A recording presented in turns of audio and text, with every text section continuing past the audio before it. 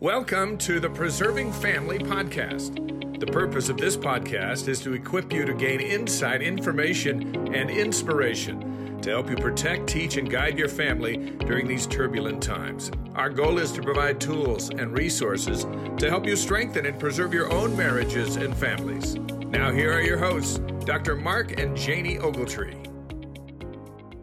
Well, everyone, we are so glad that you're with us today to help us to strengthen and preserve families. And we're excited about the topic. I know we always say that, but every time we stumble on another topic, we think this is going to be really fun. We do. This is a topic that we really feel passionately about. And it's a topic that we feel like, if really implemented, would actually change families. We really do. Yeah. And it's something that we probably all are already doing, or most people are doing at least once in a while, maybe not consistently, but maybe there's some people that aren't doing it. But what we're going to talk about today is the importance of family mealtime. Oh, you made everyone keep staying suspense for a long time. Okay. Well, no, family meals are so important. I think we can look back on our own childhood growing up in the 70s and part 80s. Of the 80s maybe, and recognizing that was a really big part of both of our family's culture, right? There were consistent meals, and that was the time that the family gathered and talked and connected. And yeah, and as you look back, I was just thinking about old TV shows like the Andy Griffith Show, Leave It to Beaver, old movies where families just were centered around the kitchen table talking, and that's where a lot of the plot of the TV shows happened. And today, in our day and age, we are so busy. We have so much distraction, and I honestly feel like it's from the adversary, from Satan, that tearing families apart. One of his great tools, right? Yeah, that we don't have time to sit down and gather as families every night and get off the merry-go-round, stop everything that we're doing, and connect as a family, because we are constantly running from one practice to another, running kids from here to there, running to ball games, choir concerts, work, whatever is going on with each individual member of the family, that we are just torn apart. And there's nights, I remember having 8 children where, the last kid didn't even get home till midnight some nights, And we were both driving in different directions like so many people do today. And you were covering one crew and I was covering the other. And so we get it. We get how hard that is. But I think we have to make an effort. And we were talking a minute ago about maybe dinner time isn't the meal. Maybe it's breakfast time that we meet together as a family and connect. But whatever it is, family mealtime is really important. And as we talk about this topic for a few minutes tonight, I hope that you're going to realize all the benefits and blessings that come from family mealtime. Well, I know on a base level, when you think that even back in your own families, if anyone's listening and remembers those meals growing up, it was certainly a time of connection. It could have been a time of fun. It was a time to talk about the day, but it was also a time where values were passed down, where conversations were had. And, we're going to get into some of the other benefits, but just at the most, once again, foundational level, we can't throw that out. We can't be willing to give that up. Right, because then I think when are we as families doing that? If we don't have meal times now, when are we doing that? When is the whole family sitting down and connecting? Hopefully we're having scripture study or come follow me or family home evening or other opportunities. But on a day-to-day level, when are we connecting if we aren't sitting at the dinner table or the breakfast table or the lunch table or something? Right, exactly. Let's lay some doctrinal foundation here just for a minute. In the family proclamation, when it says that parents have a sacred duty to rear their children in love and righteousness and provide for their physical and spiritual needs. And then by divine design, fathers are to preside over their families in love and righteousness and are responsible to provide the necessities of life and protection for their families. And mothers are responsible for nurturing. Family mealtime is an excellent setting for parents to fulfill those responsibilities. But another way to look at it is to think about the Bible, both the Old and New Testament, and to think of how much, even in the Jewish tradition, that food centered around every major event. You have the Passover, you have the Feast of Weeks, the Feast of Tabernacles. I'm sure many other events. I'm not a Jewish scholar, but every one of those events seemed to be surrounded by food.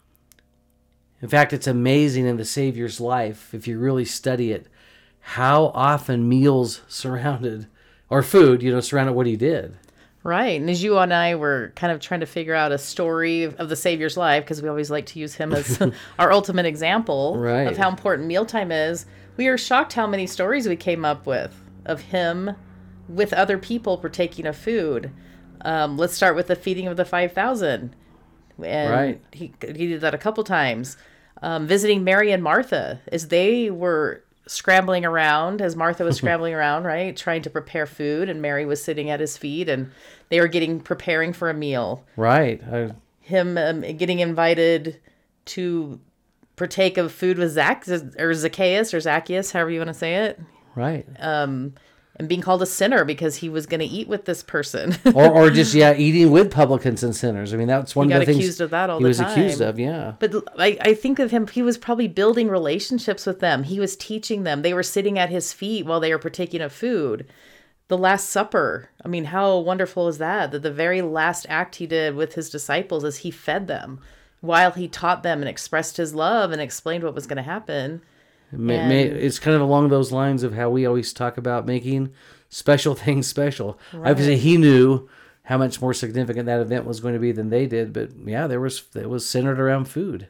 Then we even came up with the story. Not we came up with, but we remember the story of him walking the road to Emmaus, talking, and then ended up eating with them. Right. And we just kept thinking of story after story where Christ sat and ate with people.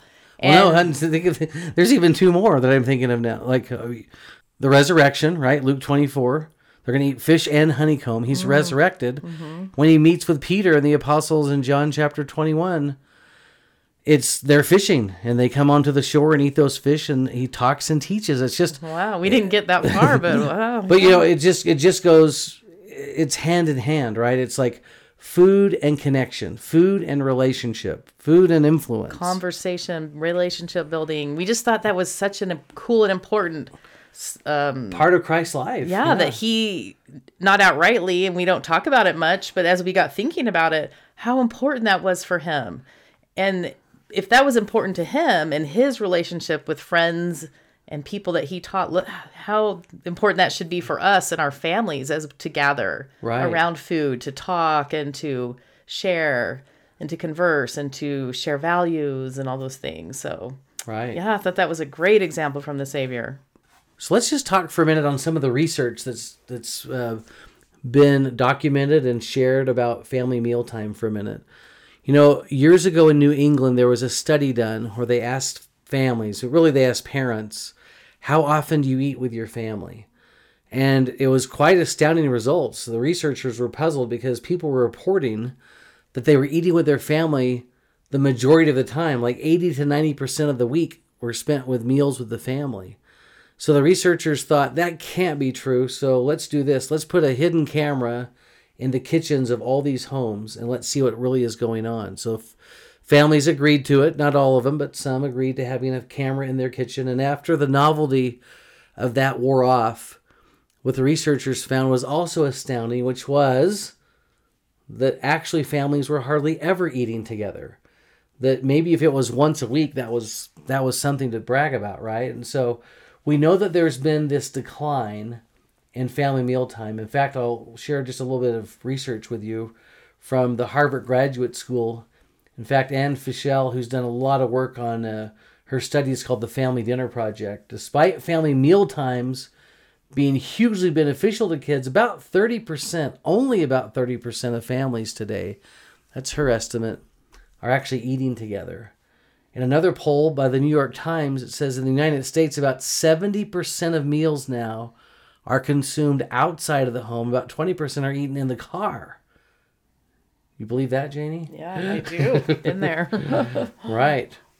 And then about half of American families rarely have family dinner, according to this Family Dinner Project.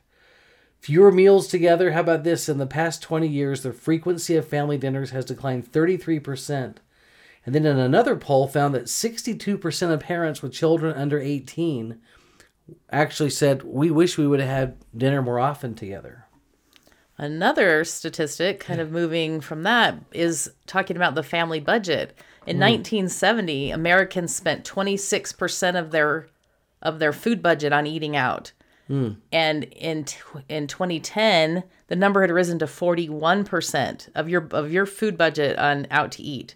So I can't even imagine what it is today in 2023. 2023, it's got to be more than through, how many times do we just zip through the drive-through window to grab our kids some dinner on the way to practice or in between rehearsals or whatever. Well, it's not unusual to look into someone's car that and see bags of Happy Meal wrappers, and you just know that it's almost like a trail from Hansel and Gretel, right to McDonald's. But sadly, with that, the rates of obesity in the United States have more than doubled. Oh, wow. And it's got to be, parallel to that, to that study. There has to be a correlation there, right? According to a recent study, Americans now spend a higher percentage on their food budget on restaurants than they do on groceries. We definitely have changed a lot in our busy, busy culture, that's for sure. So now let's talk about what research is telling us about how crucial that family mealtime is to all these different areas. One of them is, surprisingly, maybe to some, but academics, that children who eat dinner or who eat meals with their families, with their parents, just do so much better in an academic way. In fact, one study at Columbia University showed that children who eat with their family fewer than 3 times a week are more than twice as likely to receive C's or worse on their report cards. And then kids who ate dinner with their family 5 or more times a week fared much better and were more likely to receive A's and B's. How about this? Mealtimes offer unique opportunities for children to learn as they have a greater likelihood of hearing conversations. So here these children are conversing with their parents, which is so helpful to their academic life. In fact, one study said that children are expanding their vocabularies as they hear new words used in conversations. And there's this great connection between children's language experience during their preschool years and future literacy skills in grade school and high school. So once again, just academically, there's a great benefit to eating together as a family. Another great benefit and blessing of family mealtime is that it actually bonds and improves relationships in the family. So one study concluded that teenagers who eat dinner with their family regularly are more likely to say that they have a good relationship with their mom and dad and siblings, compared to teens who rarely eat dinner with their family feel like they don't have a good relationship with their parents and siblings. And 71 of teenagers in one survey said that they consider talking and catching up and spending time with family members the best part of their day and the best part of their dinner time. And so when we think, our teens, they wouldn't come down to dinner, or they just want us to bring their dinner up, or they just want to grab something and go eat in their room. No, we can turn that around and we can get them to come to family dinner. It's been proven that at family mealtime that we talk more than we do during any other activity during the day. Then that includes playtime, story time, anything. We talk more at the dinner table. And so many discussions happen around the dinner table. We talk about world events, what's going on in the world, in our own individual lives. Right. And we talk about our dreams, our plans, maybe family activities, family trips that are coming up. And so it's a great time to talk to each other, to coordinate, to brainstorm, to problem solve. And all those blessings happen around the kitchen table while we're eating. It is. I just think back on our own family dinners, and I think, that was a great time we were definitely coordinating, right? We were definitely planning, and there was some dreaming too that went on every so often, right? Okay, here's another benefit, but families who eat dinner together or meals together improve nutrition and decreased obesity. In fact, there's some great statistics here. Children are 24% more likely to eat healthier foods when they're eating with their families. In fact, preschool children have improved intake of fruits and vegetables when they participate in family meals. And children are 12% less likely to be obese just by having meals with their family. So certainly there's an effect there, right? And once again, the benefits aren't just for children. The benefits are for adolescents as well. In fact, adolescent females from homes where the family regularly ate meals together More than 5 meals per week had a much lower likelihood of disordered eating. Teens who ate with the family, same thing as children, more vegetables and fruits. They just ate healthier. But also they had a stronger, more positive body image when they ate meals with their family. And then, I love this study, but 10 years later, when they were measuring adolescents who ate meals with their family, 10 years later found that they were less likely to be overweight. You know, one other thing that I love is we read a study that said as we expose children in the home to different kinds of food and different things, it's not just frozen burritos, Costco pizza, chicken nuggets, corn dogs, all the things that kids like that maybe they're just grabbing as they go, that as they try new things, that their knowledge improves, their social skills improve, their ability to try new things and not be afraid of new things, would totally correlated to being able to try new foods, new experiences in the home, which I thought was really interesting. Right. Oh, I love that. Another great blessing is that we can teach our children manners. When else are we going to do that if we're not doing that at the dinner table? I remember growing up and we were always taught how to set a proper table, how to put our napkins in our lap, not talking with food in our mouth, not blowing food chunks, whatever it is that we're doing at the table. We were taught that over and over and over, how to, be mannerly and fit into society at a dinner experience. Right. What side the knife goes on and what side the second knife or the fork. And right. I still remember being taught that no, you cannot eat one thing at a time. You have to eat a little bit from everywhere. I don't know if that's legal or not. Is that legal?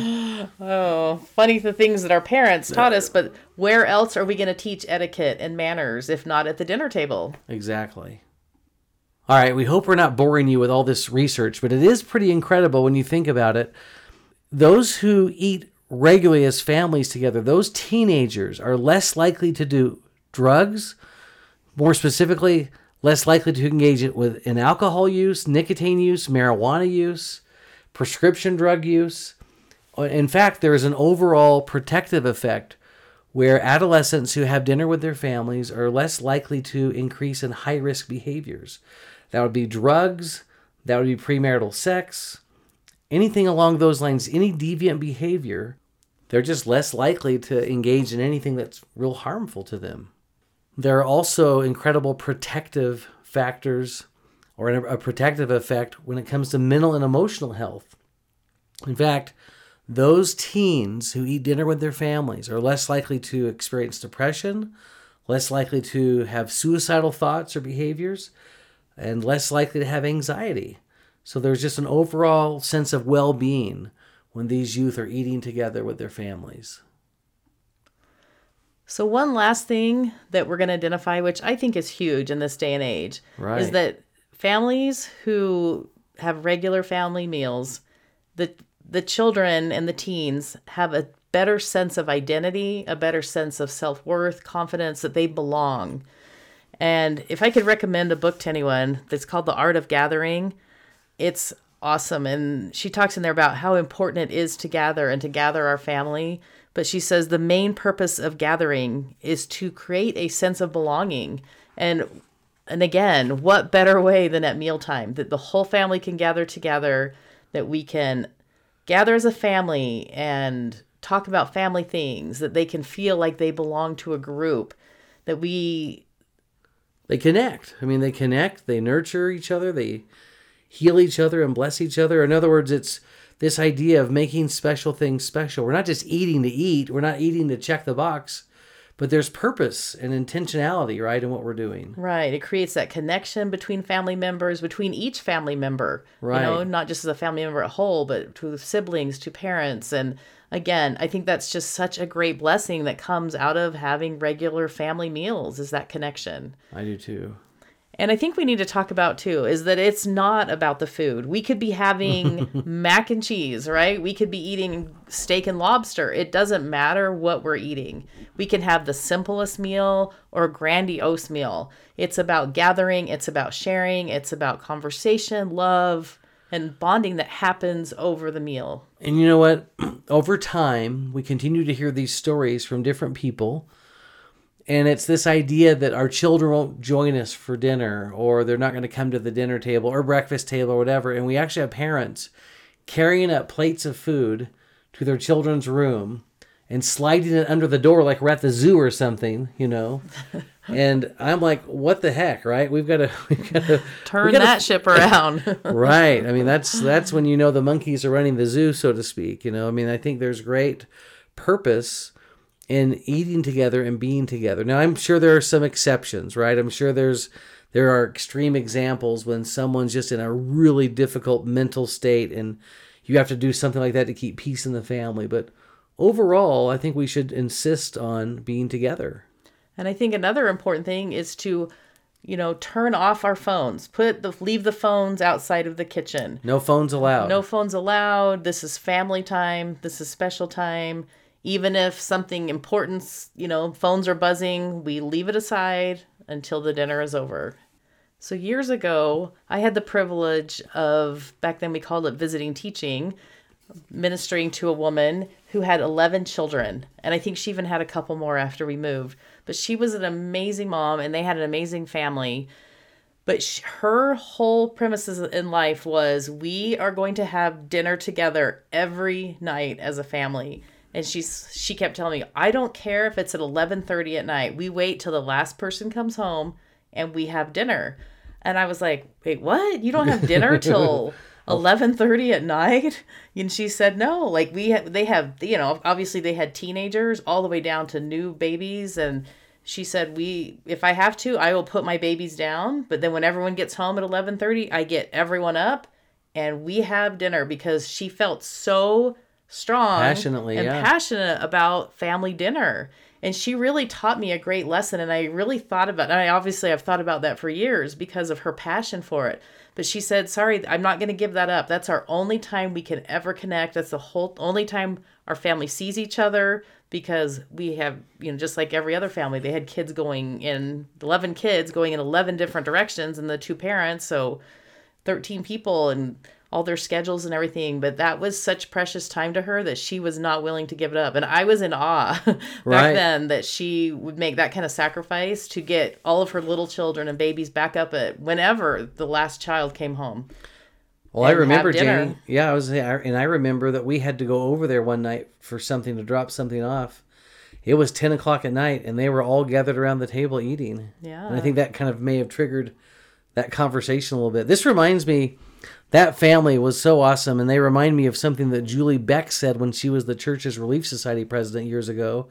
She said, though we were a busy family, I considered everyone's presence at dinner time non-negotiable. It was our most consistent gathering time, and everyone planned to eat together before going to other activities. And then she said that dinner in our home was not just an eating ritual, but a special time for the family to communicate and to share our thoughts and our stories of the day. We often sat together for over an hour as we savored the conversation as much as the food. I just think, what a great example there. Yeah, it really is. So let's just talk for a few minutes on some ideas on how to make family mealtime more valuable, more salient, more powerful, more effective. But when I think of that, I just always go back to a story that I remember hearing. It was on the life of President Gordon B. Hinckley. It was one of those videos they would make when a new prophet is called. And the story that I remember is that he would come home from work and they'd be at the dinner table as a family, and he would tell stories and he would tell jokes.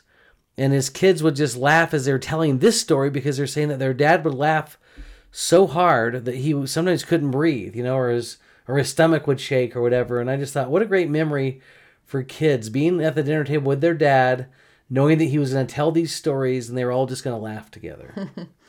I remember my dad doing the same thing, that his belly would get jiggling, and if he ate anything spicy, his bald head would sweat, and he was always patting his sweat off. With napkins, I remember that. And we had a standing joke, whoever sat next to Dad was always going to gain weight, because anytime you weren't looking, he would put more food on your plate, Right, I remember that. And it's just a fun bonding time. Lots of memories are made in families at dinner tables. So I like something you said, Janie, a little while ago, is the idea that this should be a positive experience, right? That this isn't a time to... Yeah, this isn't a time to ream our kids out or, scream and yell or discipline unless, obviously if they're doing something naughty at the table. Some kind of crisis, but... But this is a time to try to have pleasant times, fun times. Making good memories. Yeah, and good conversation. Another thing that we can do as families is make it an event, like all hands on deck. We could have family members learning and helping set the table, getting water glasses, putting food on the table, preparing food. And then when it's over, our kids need to learn how to clean it up, to clear their plates, to sweep up, to put leftovers away. And again, they're all learning skills and all learning, all the manners and everything that we are trying to teach them. So, right. And working together as a family is a huge bonding experience. And I like what you said earlier about just no electronic devices. We don't need iPads. We don't need our phones at the table. I still remember Switches or Game Boys or whatever they do these days. Right. I still remember, going out to eat with our family a few years ago, and there was another family at a table. Everyone, the mother, the father, and they had 3 kids, if I remember, all had a phone, and they literally did not look up. They didn't even look at each other the entire meal. They just played on their phones, all of them, the whole time. And I'm afraid that probably is more common than we think. I'd like to hope that not everyone does that, but I'm sure that there are so many families that are just so inundated with their electronics that that's what they do. Now, if there's families out there that maybe have a hard time conversing, maybe you're not used to family dinners, maybe you're like, well, what would we even talk about? There are so many great ideas out there that, you could literally just get on Pinterest or Google family conversation starters or... At dinner time, right? And there's so many I've heard of families having a jar in the middle of the table with questions, with strips of paper that we pull one and talk about it that day. I know some of our kids, one of our oldest daughter, Brittany, and her husband, Tyler, at their dinner time every day, they do a high-low. So they go around so that every child gets to talk, and they say their high of the day and their low of the day. And I think it's great because on their highs, the whole family can celebrate with them or laugh with them and be like, great job. But on their low, the family can also commiserate and give sympathy and empathy. And it's a kind of an insight into what our children are going through at school or wherever that day. So I love the high-low. It gives the parents a great barometer, doesn't it? Just to know what's going on in their children's lives. Right. A little shout out to our friend Susan Christensen. She has a website called characteratdinner.com, and she's got great stories that you could download for free that teach values and morals that you can read while you're at dinner, and it has little prompt questions that you could talk about. There's just all kinds of things out there that just would help benefit families and teach values. And the greatest thing we can do is talk about the gospel. Let's, if that's your only moment in time to come follow me in, or a quick thought, or a Book of Mormon scripture, whatever you can do to talk about the gospel, to teach an example, or when they're doing their high-low, you can talk about, the Savior experienced that same thing, or a scripture hero, somebody in the scriptures kind of experienced that, and tie the scriptures in. But there's so much you can talk about. You could talk about gratitude. You could talk about, what's the funniest thing that happened today to you. Another thought, though, as you share these, Janie, is listening. Because I think back on those dinners when we had all of our children at home, and I don't remember. I know there were a lot of times that we did have questions for them, and we were having discussions, but I remember there was also a lot of listening.